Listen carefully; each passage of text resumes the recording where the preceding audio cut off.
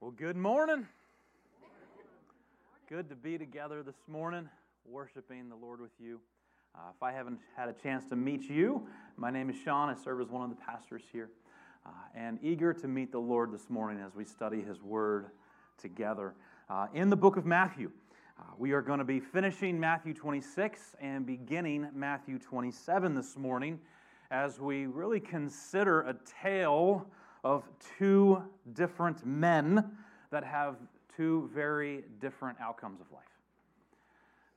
And this passage is meant to capture our attention of what the Lord is intending to say, and even to the point of why it is in the Bible where it is. And so let's just go to the Lord and ask one more time for Him to meet us as we consider His Word. We recognize, Father, as we consider your words, this is your word. And we sit under it. And we ask, Holy Spirit, that you would speak this morning. I have no new words to say. You are faithful, and your word transforms. So may you use your word this morning powerfully in each of our lives for your glory's sake. Amen. Many of you know this because I think I've actually talked about it before, and that is my superpower. Anybody remember my superpower? Being loud? Unbelievable. I will take offense to that. No, it is sleep. Okay, so sleeping is my superpower. I know some reason when I'm tired, I fall asleep. I'm pretty sure that's what the Lord intended, though I also recognize it's not what everybody experiences. And so I fall asleep fairly easily when I am tired. And Jessica likes to remind me of this reality. Early on in our marriage, we went to bed one night and laid in bed and kind of put my head on the pillow, put my hand on Jess, and just say, I love.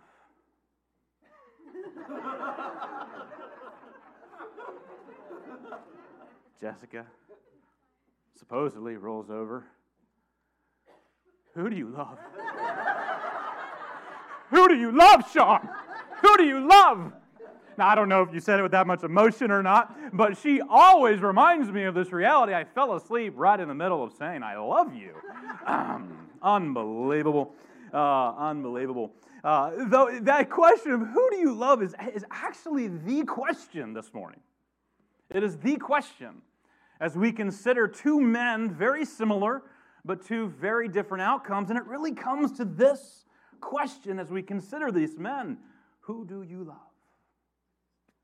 Who do you love? And we're going to consider Peter and Judas this morning. And we're going to see two different loves. And I really believe that this passage, you can kind of imagine for a moment, step back for a second, and just kind of see where we're at.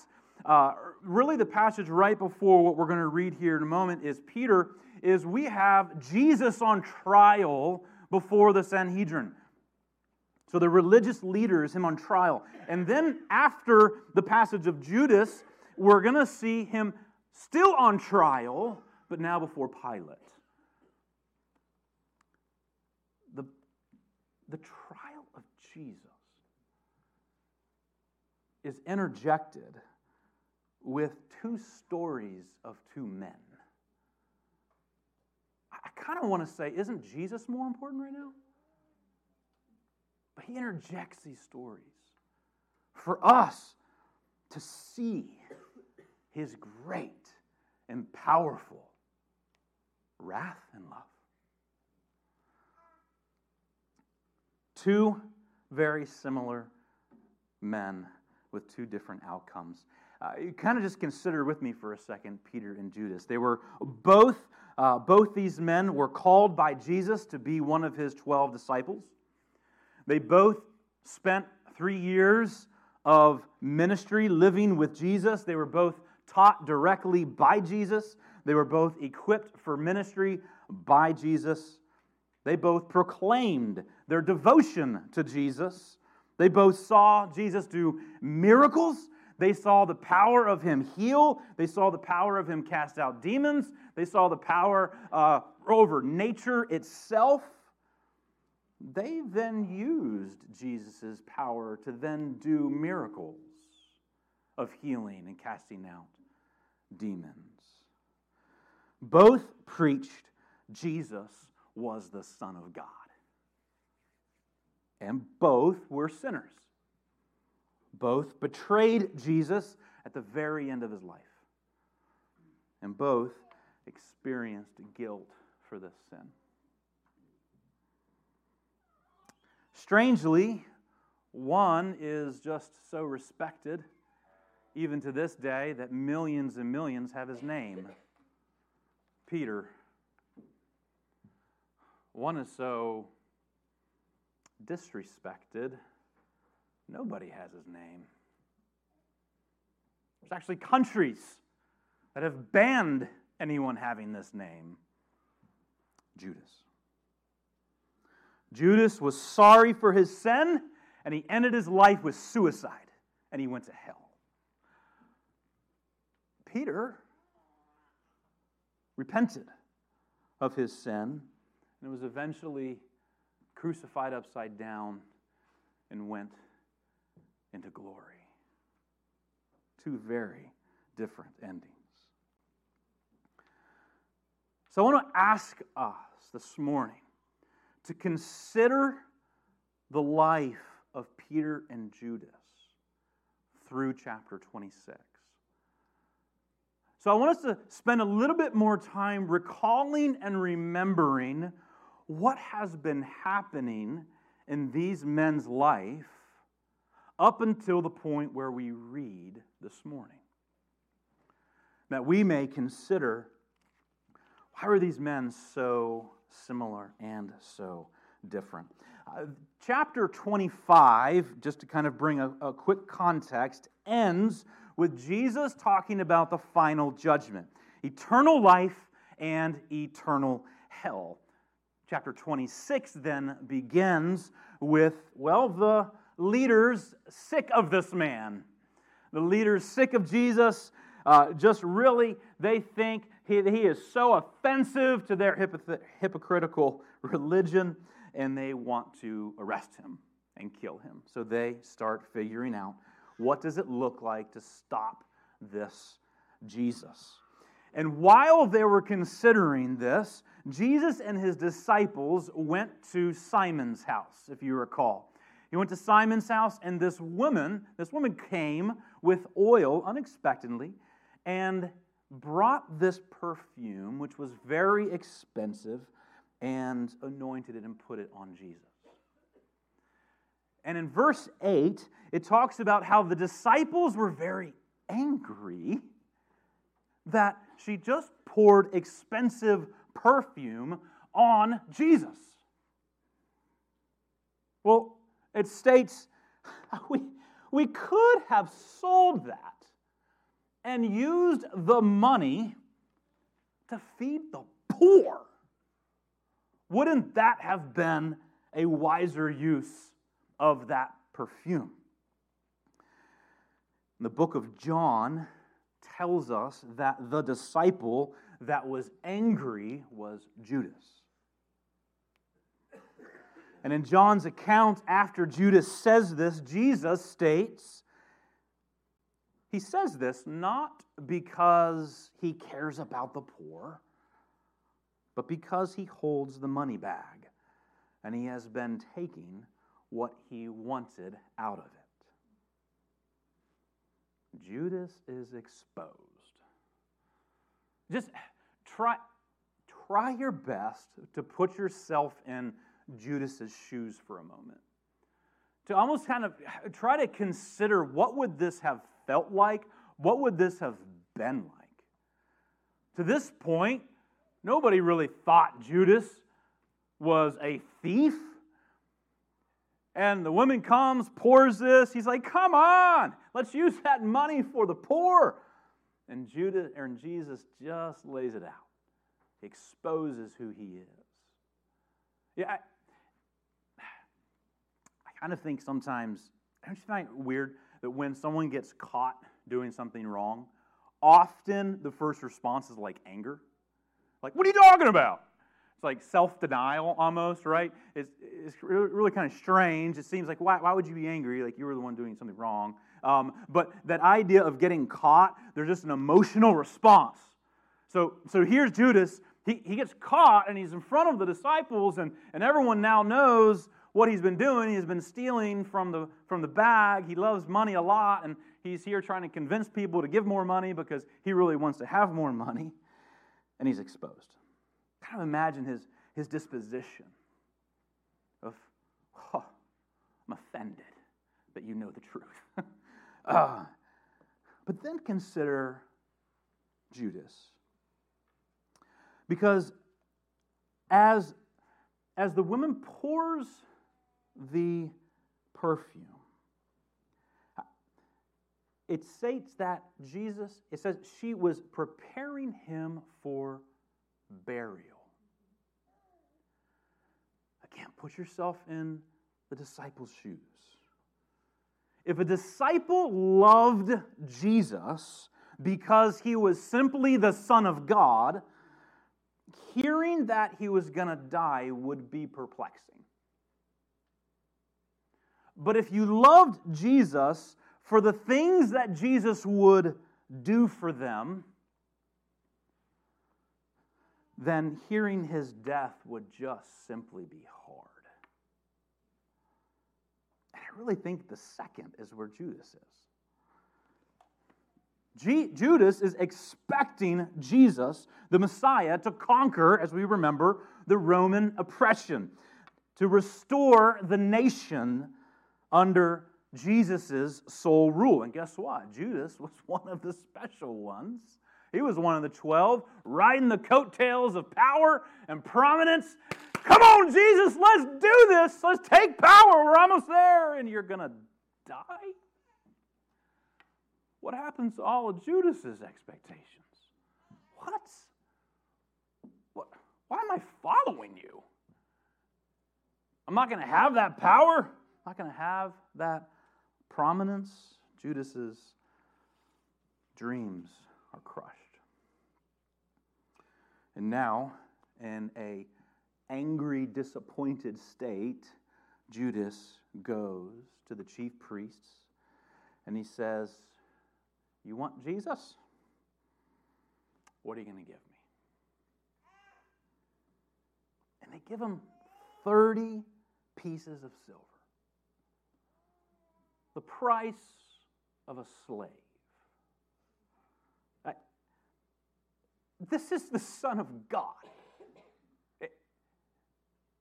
And Judas accepts 30 pieces of silver. It almost, in a sense, it almost shows you how greed truly captured his heart. He just took whatever was given. How greed will often just force you mentally and emotionally to do things that are just completely unwise. But as you think about Judas, I almost have to kind of pause for a second and imagine it this way. Let's say you were working with me for 3 years. You had expectations of what you were going to receive. You had hopes for what that was going to look like after working with me for 3 years. And after 3 years, none of it comes to reality. Like, I can understand you would be very disappointed. But for you to just betray me unto death, like, there's a hatred involved. There's a hatred involved.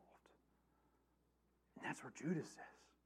He's betrayed Jesus, showing there's a level of hatred towards him. Now, at this point, nobody actually knows about this betrayal that has happened, and Jesus is at the Passover meal, telling the disciples that one of them will betray him, if you remember and recall. And at the table, Jesus does state that one will betray him. The disciples were burdened, and they kind of started going around one by one saying, no, surely not I, Lord. Surely not I, Lord. Surely not I, Lord. And Judas says, surely not I, Rabbi. Judas does not even call him Lord. He calls him teacher. After the Passover meal, they sing a song, they go outside, and Jesus tells the disciples this: you will all fall away because of me this night. And now enters Peter into the story. Peter responds to Jesus. And he says, though they all will fall away because of you, I will never fall away. I mean, this is just the most prideful response ever. Like, you just think about it. Couldn't Peter have said, wait a minute, well, I don't think we'll all fall away. I mean, I'll take up for my brothers here a little bit.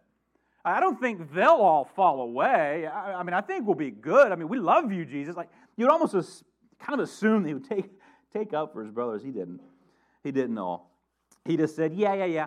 Though all will fall away, though all of them will probably fall away, Jesus, I will never fall away from you. Like, he just, my kids call that a burn, right? Like, what? You just said they're all going to fall, but not you. Who are you, Peter, to just continually think that you know better than Jesus? But then, of course, it even gets better because Jesus says, yeah, Peter, before the rooster crows, you're actually going to deny me 3 times. And again, Peter, in his prideful confidence, somehow thinks he can correct Jesus. And he just says, no, even if I must die with you, I will not deny you. So Mr. Superhuman, Peter, walks through the garden. With Jesus, as he's walking, is so troubled, he's burdened, literally to the point of feeling sick with what is going to occur. Jesus needs to go pray and asks Peter to stay awake and watch. And of course, if you remember, Jesus comes back and he's not able to stay awake. He's sleeping. He wakes him up. He goes back out to pray. He comes back to Peter. He's sleeping again. He goes out. He prays. He comes back, and he has to wake him again. I think the reality is that Peter definitely thinks of himself better than he is. I think we would all agree with that. This time, Jesus, when he wakes him, he says, the betrayer is at hand. Judas and the soldiers arrive.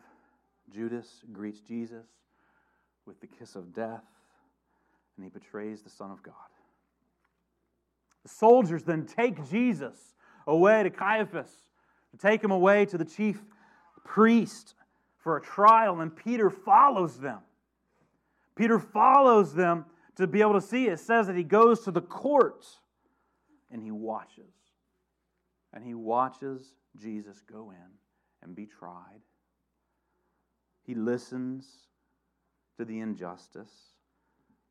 He hears them beat Jesus, spit in his face, and state that he must die because he claims to be the Son of God.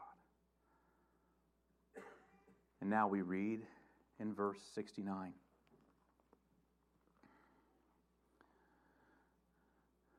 Of chapter 26. Now Peter was sitting outside in the courtyard. And a servant girl came up to him and said, you also were with Jesus the Galilean. But he denied it before them all, saying, I do not know what you mean. And when he went out to the entrance, another servant girl saw him and said to the bystanders, this man, he was with Jesus of Nazareth. And again, he denied with an oath, I do not know this man. An oath, God is my witness, I do not know this man. And after a little while, the bystanders came up and said to Peter, certainly you too are one of them, for your accent betrays you. You sound like one of them. Then he began to invoke a curse on himself and to swear, I do not know the man. I swear on my life, I do not know the man. And immediately the rooster crowed. And Peter remembered the saying of Jesus, before the rooster crows, you will deny me 3 times. And he went out and wept bitterly. Proverbs is wise to communicate that pride does go before destruction, a haughty spirit before a fall. Peter would never deny him. Never will I. And he did.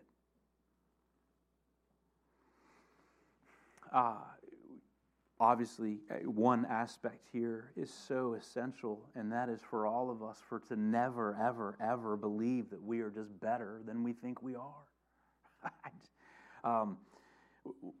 Almost begs this question, is there anything in your life that you might consider you'll never do?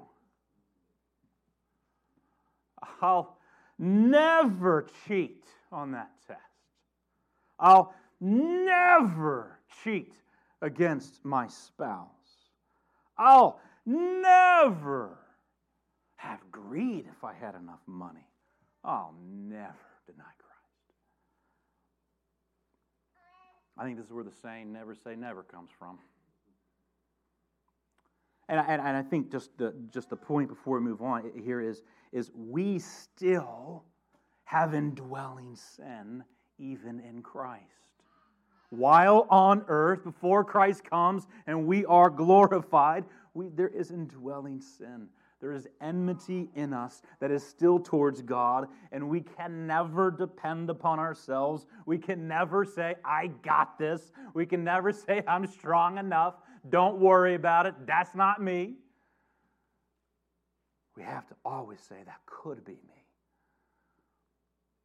And based upon the grace of Jesus to strengthen me, that won't be me. Depend upon Him always. Let's continue reading in chapter 27. When morning came, all the chief priests and the elders of the people took counsel against Jesus to put Him to death. And they bound Him and led Him away and delivered Him to Pilate the governor. Now remember, before Peter's denial, we saw the fact that he was on trial. Now we see again all the chief priests and elders, all 70, every single one of them coming and agreeing upon the death. We see where this story is going. These 2 verses are here to help us know this is still happening. Jesus' trial is still happening. And He's about to go to Pilate. And then verse 3, then when Judas, his betrayer, saw that Jesus was condemned, he changed his mind and brought back the 30 pieces of silver to the chief priests and elders, saying, I have sinned by betraying innocent blood. And they said, what is that to us? See to it yourself. And throwing down the pieces of silver into the temple, he departed and he went and he hanged himself.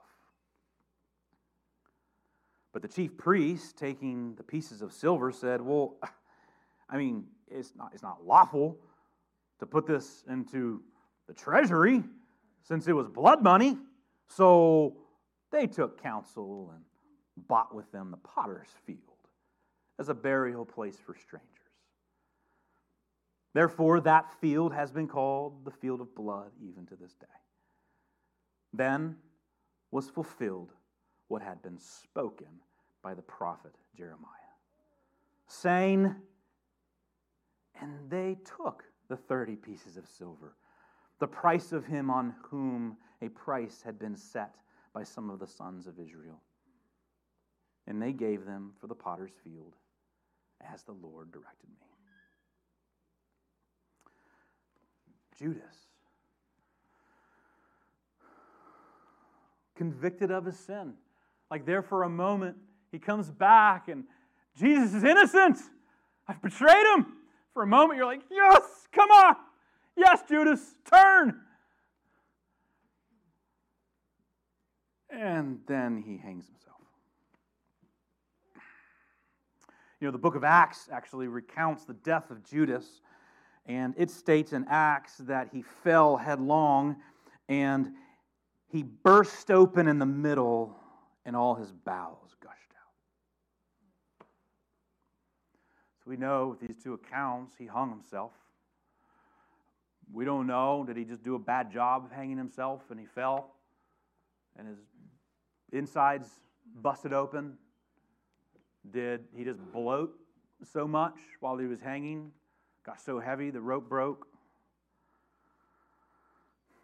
Don't know, but we do know it was gruesome. It's a gruesome death. Then the priests, now Judas leaves, drops the money. The priests have this money. We all kind of just seem so unbelievable to read what we read here in Scripture, right? I mean, they're in the middle of planning the murder of Jesus, unlawful, and they're literally thinking, oh, we need to obey the law that I made up.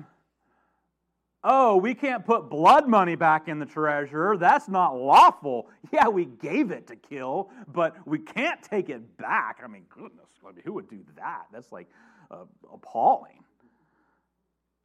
I read this and you just kind of sit for a moment, and one, that's just the epitome of legalism, right? We know that. What is legalism? That. But, this was like a chance.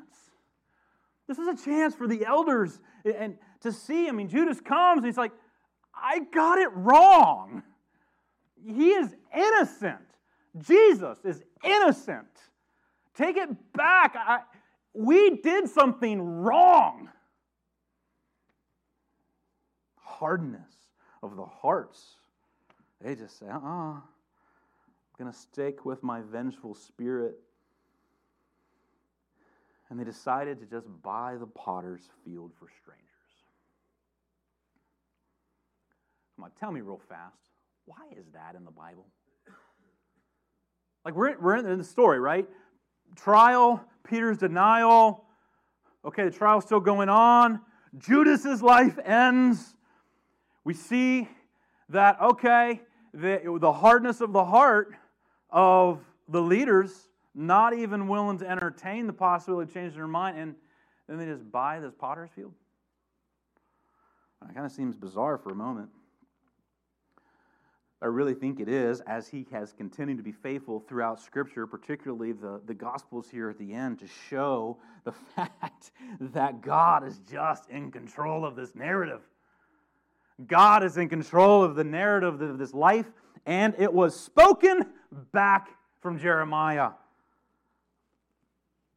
Jeremiah and the book of Zechariah foretells this exact same thing. This is going to happen.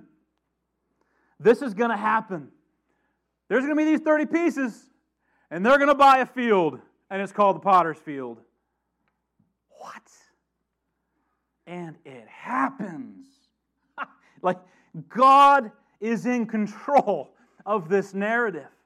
We may never forget, and I really think at the very end, he's just saying, God is in control of this narrative. Do not forget.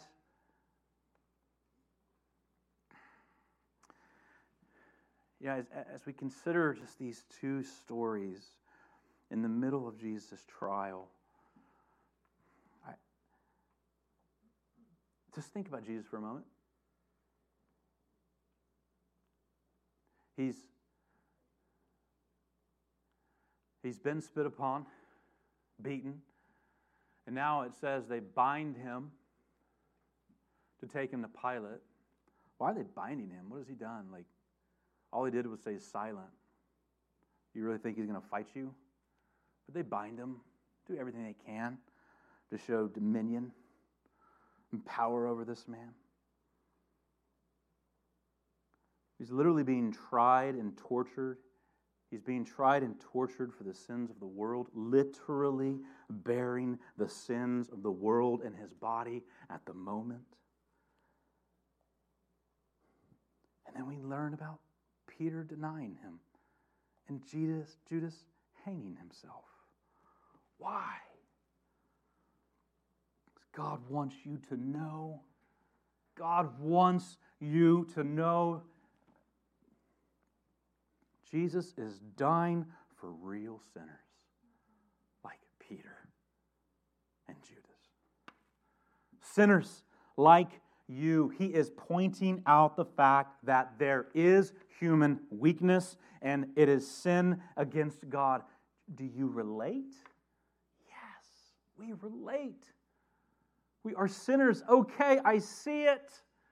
He is pointing out also His great mercy, because Judas had eternal damnation. And that eternal damnation we all deserve. But the gift of God is what Peter received. And that was forgiveness. So in the midst of the trial, he is saying, you are a sinner in need of me. And guess what? I'm doing it right now. Watch me. Holding your sins in my very body, so that you too can have that forgiveness that Peter just received. Like we had started this, the main difference between these two was who they loved.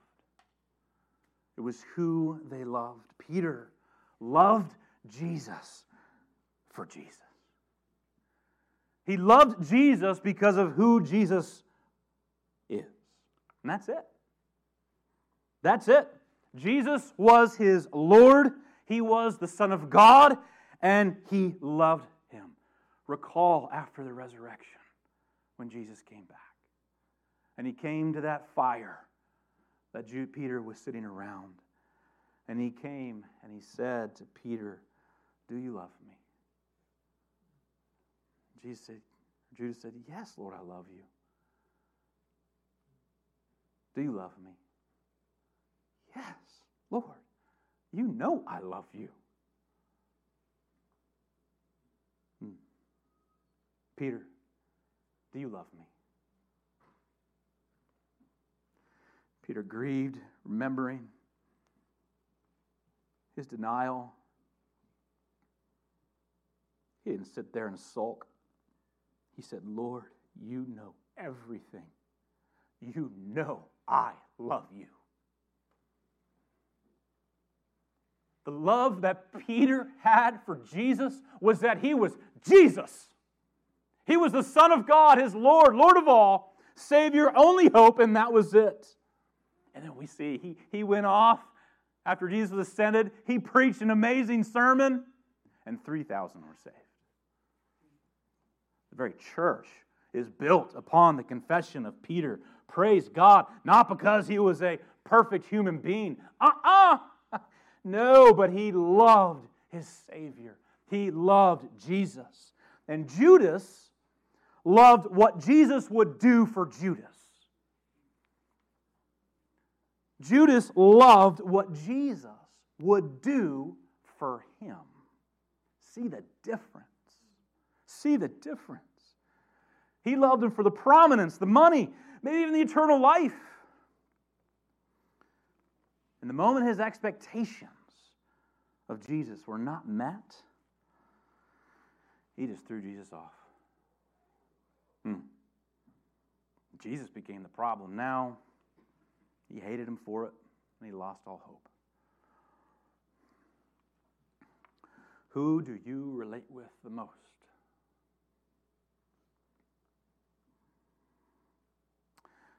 Judas love is a real thing. Judas love is a real thing. Many proclaim to be Christians because Jesus is going to make their life better. Many do.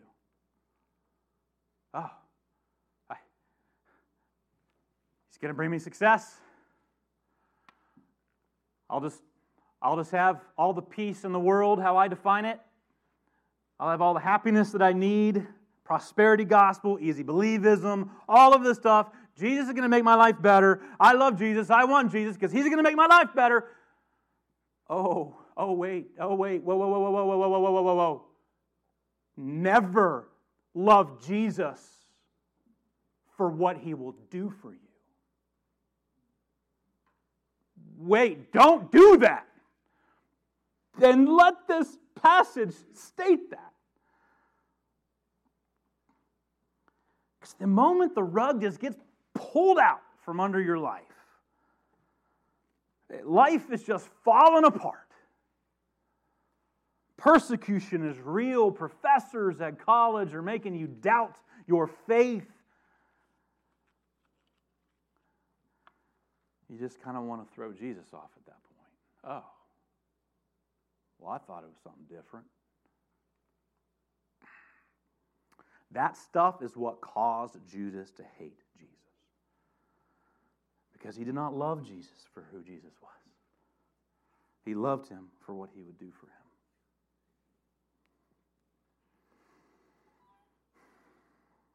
I could say so much about that, but I'm going to caution myself.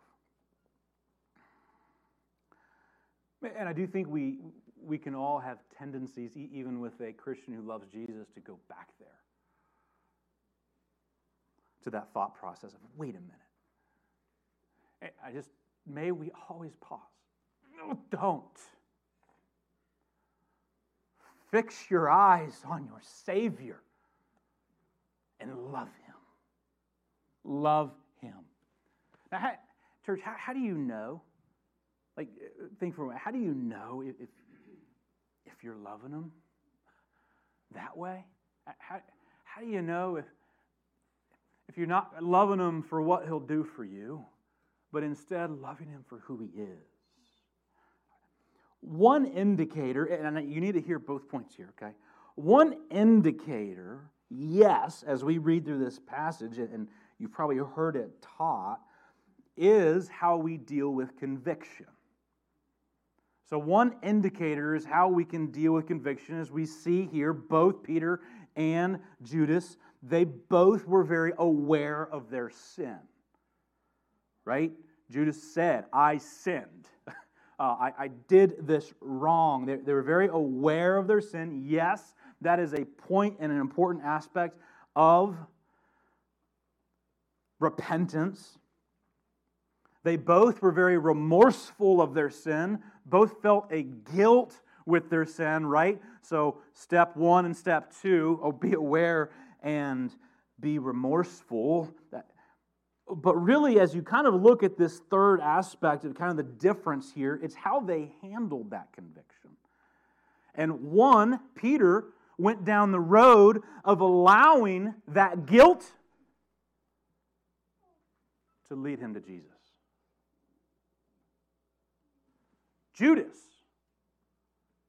allowed that guilt to lead him to find relief in something outside of Jesus. So two roads happened. And this is why I said you need to hear both of these points here real quick, because I think it is right to say this is an indicator of what repentance looks like, is ensuring that awareness of sin and guilt, which we will all feel at various times, maybe even a question of, should I even live? Obviously, that's what Judas thought. He had that real thought, that real emotion. So don't tell yourself, oh my goodness, I should never have this thought. No. Whatever it is, guilt, great, run to Jesus. Guilt, awesome. Okay, cool, you and me, we're all the same. Go to Jesus. Okay, you did something wrong? Yeah, that's fine. Go to Jesus. We're a church who accepts one another, not because we're perfect, because we're all aware we're sinners, and we all just know we got to go to Jesus. So repentance is, yes, being aware and being remorseful and going to Jesus. That is. But here, what we can't do is write a book right now and say the 3 steps of repentance. So now what are we all going to do? Well, if I do step 1, I'm aware. If I do step 2, I'm going to feel bad about it. Okay, run to Jesus. As if loving Jesus is just commands. It's just like, I just obey.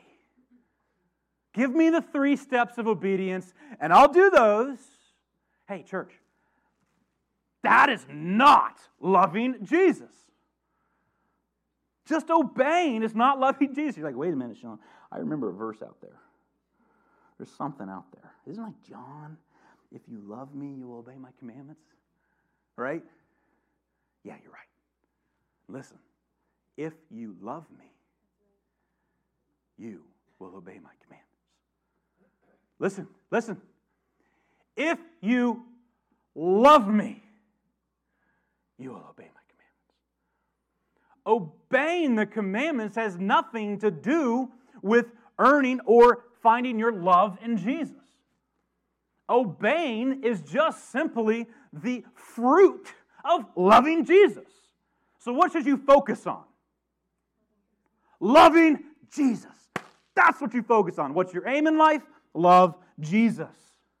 Love Jesus.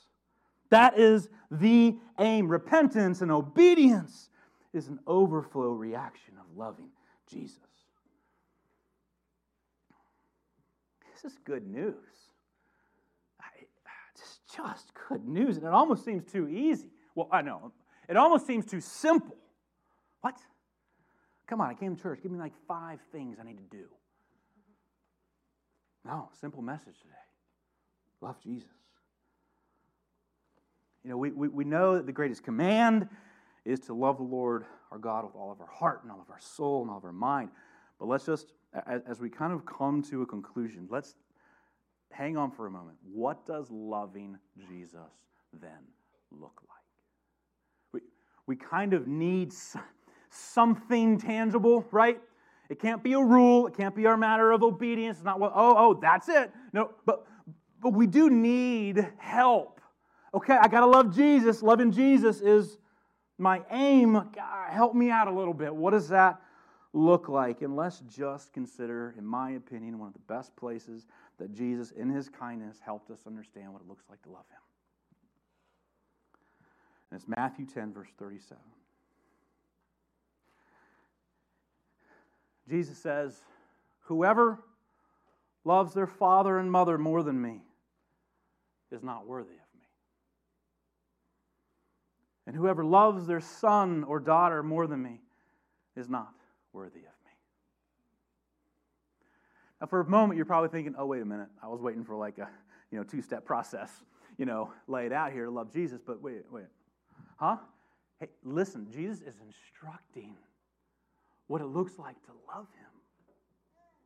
What it looks like to love Him. And take a step back and just imagine, if you love your children more than me, you don't love me. So don't focus, well, wait a minute, do I love my children more than Him? I want you to focus on what does it look like to love your children. How do you love your children? Do you cherish your children? Do you treasure? For those of you that want children, why do you want them? You know the blessing they're going to be. You orient your life around your kids. You would die for your kids. Great. Love Jesus that way. Treasure Him. Cherish Him. Orient your life for Him. Be willing to die for Him. Love Jesus.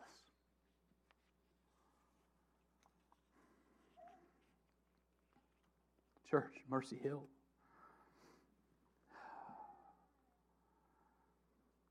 May we love and cherish Jesus for who Jesus is.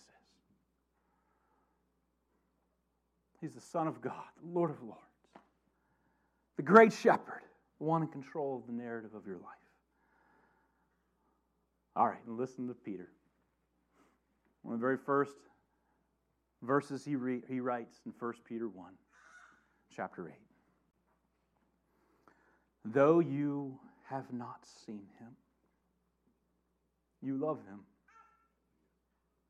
Though you do not see him, you believe in him and rejoice with joy that is inexpressible and filled with glory, obtaining the outcome of your faith, the salvation of your souls.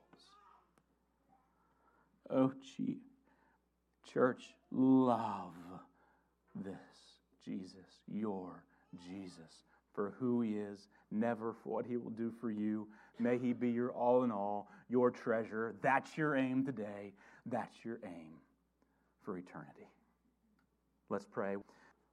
Lord, this morning I just see it in my own heart. I want to control something. And Lord, help us love you this morning. May our obedience and our repentance and our lived life just be the overflow of loving you. May you be our treasure. And Lord, we know we love you because you first loved us. So just let us see more of that first love. We pray